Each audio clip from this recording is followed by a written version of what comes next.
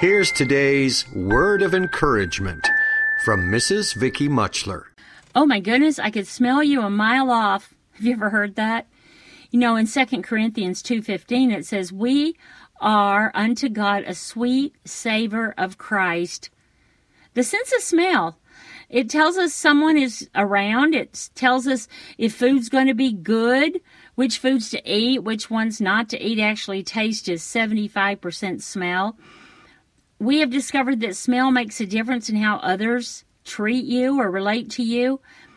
But how can God use us to cast a fragrance of himself to others? We want to be the aroma for God that reflects Jesus Christ.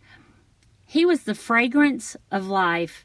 Think about it. When he was born, the wise men brought him frankincense and myrrh.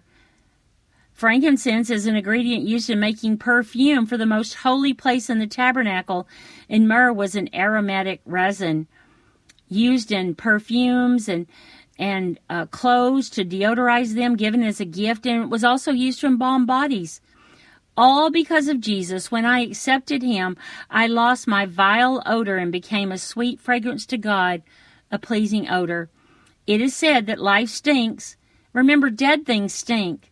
But we are no longer dead. We're alive in Christ. Take a whiff. How do you smell? Are you a sweet fragrance of God? Mrs. Vicky Muchler is the wife of Pastor Mike Muchler of Grandview Baptist Church in Beaver Creek, Oregon, where they've ministered together for over 30 years. Word of Encouragement is a production of Faith Music Radio.